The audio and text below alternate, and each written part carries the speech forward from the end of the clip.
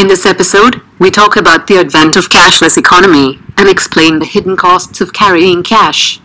It's no secret anymore, COVID-19 is changing a lot of our latent behavior. Hand washing is quickly becoming second nature. Corporations have suddenly figured out in-person meetings might not all be that important. Strict no-contact policies have replaced the physical touch of good old salesmanship. And most importantly, a lot of people no longer like the touch of cold hard cash. Across the globe, people have become wary of handling physical currency. And although medical experts contend that cash is still safe to use so long as you keep washing hands, the advent of cashless economy has received a considerable boost. In India, citizens who absolutely adore cash are now suddenly using digital payments for grocery and online deliveries. In June, the value of transactions on UPI reached an all-time high. Electronic fund transfers from banks have also rebounded since April. People absolutely do not want to touch cash, and believe it or not, that might actually be a good thing. Because although we like to think there's very little cost associated with carrying cash, it simply isn't true. We pay to access cash all the time. We pay for it while we travel to banks, ATMs or other access points that disburse cash. We pay for it when these institutions charge a convenience fee.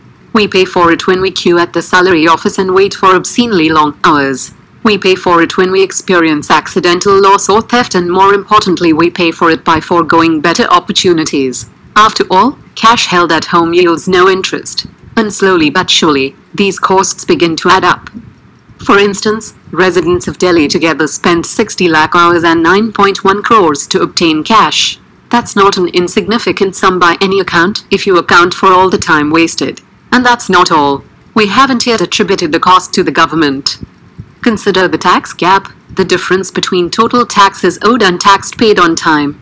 Due to unreported and underreported cash transactions, the government often forgoes tax revenues that otherwise would have padded our coffers. Experts contest that the tax gap in India could be as high as 2/3 of overall taxes owed.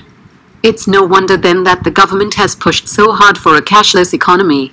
If anything, transitioning to digital transactions could unlock considerable value for both consumers and the state. However, there is a problem. And strictly based on the current state of digital infrastructure in this country, it's safe to say that we still have a lot of work to do. Now bear in mind, this information is dated. It's from 2016, and we have come a long way since then. However, there are still some fundamental challenges plaguing the country's digital payment landscape. Around 20% Indians still don't have a bank account. And although smartphone adoption has certainly increased in India, there's a good proportion that still doesn't own devices that support payment apps. Then there's the trust issue. Despite what the government preaches, Indians still have a problem trusting digital payments, and there's a lot of inertia here. However, COVID has offered us the perfect launchpad. If the government is really serious about reducing costs across the board and accelerating the advent of a cashless economy, now is the time to prioritize investments in digital readiness.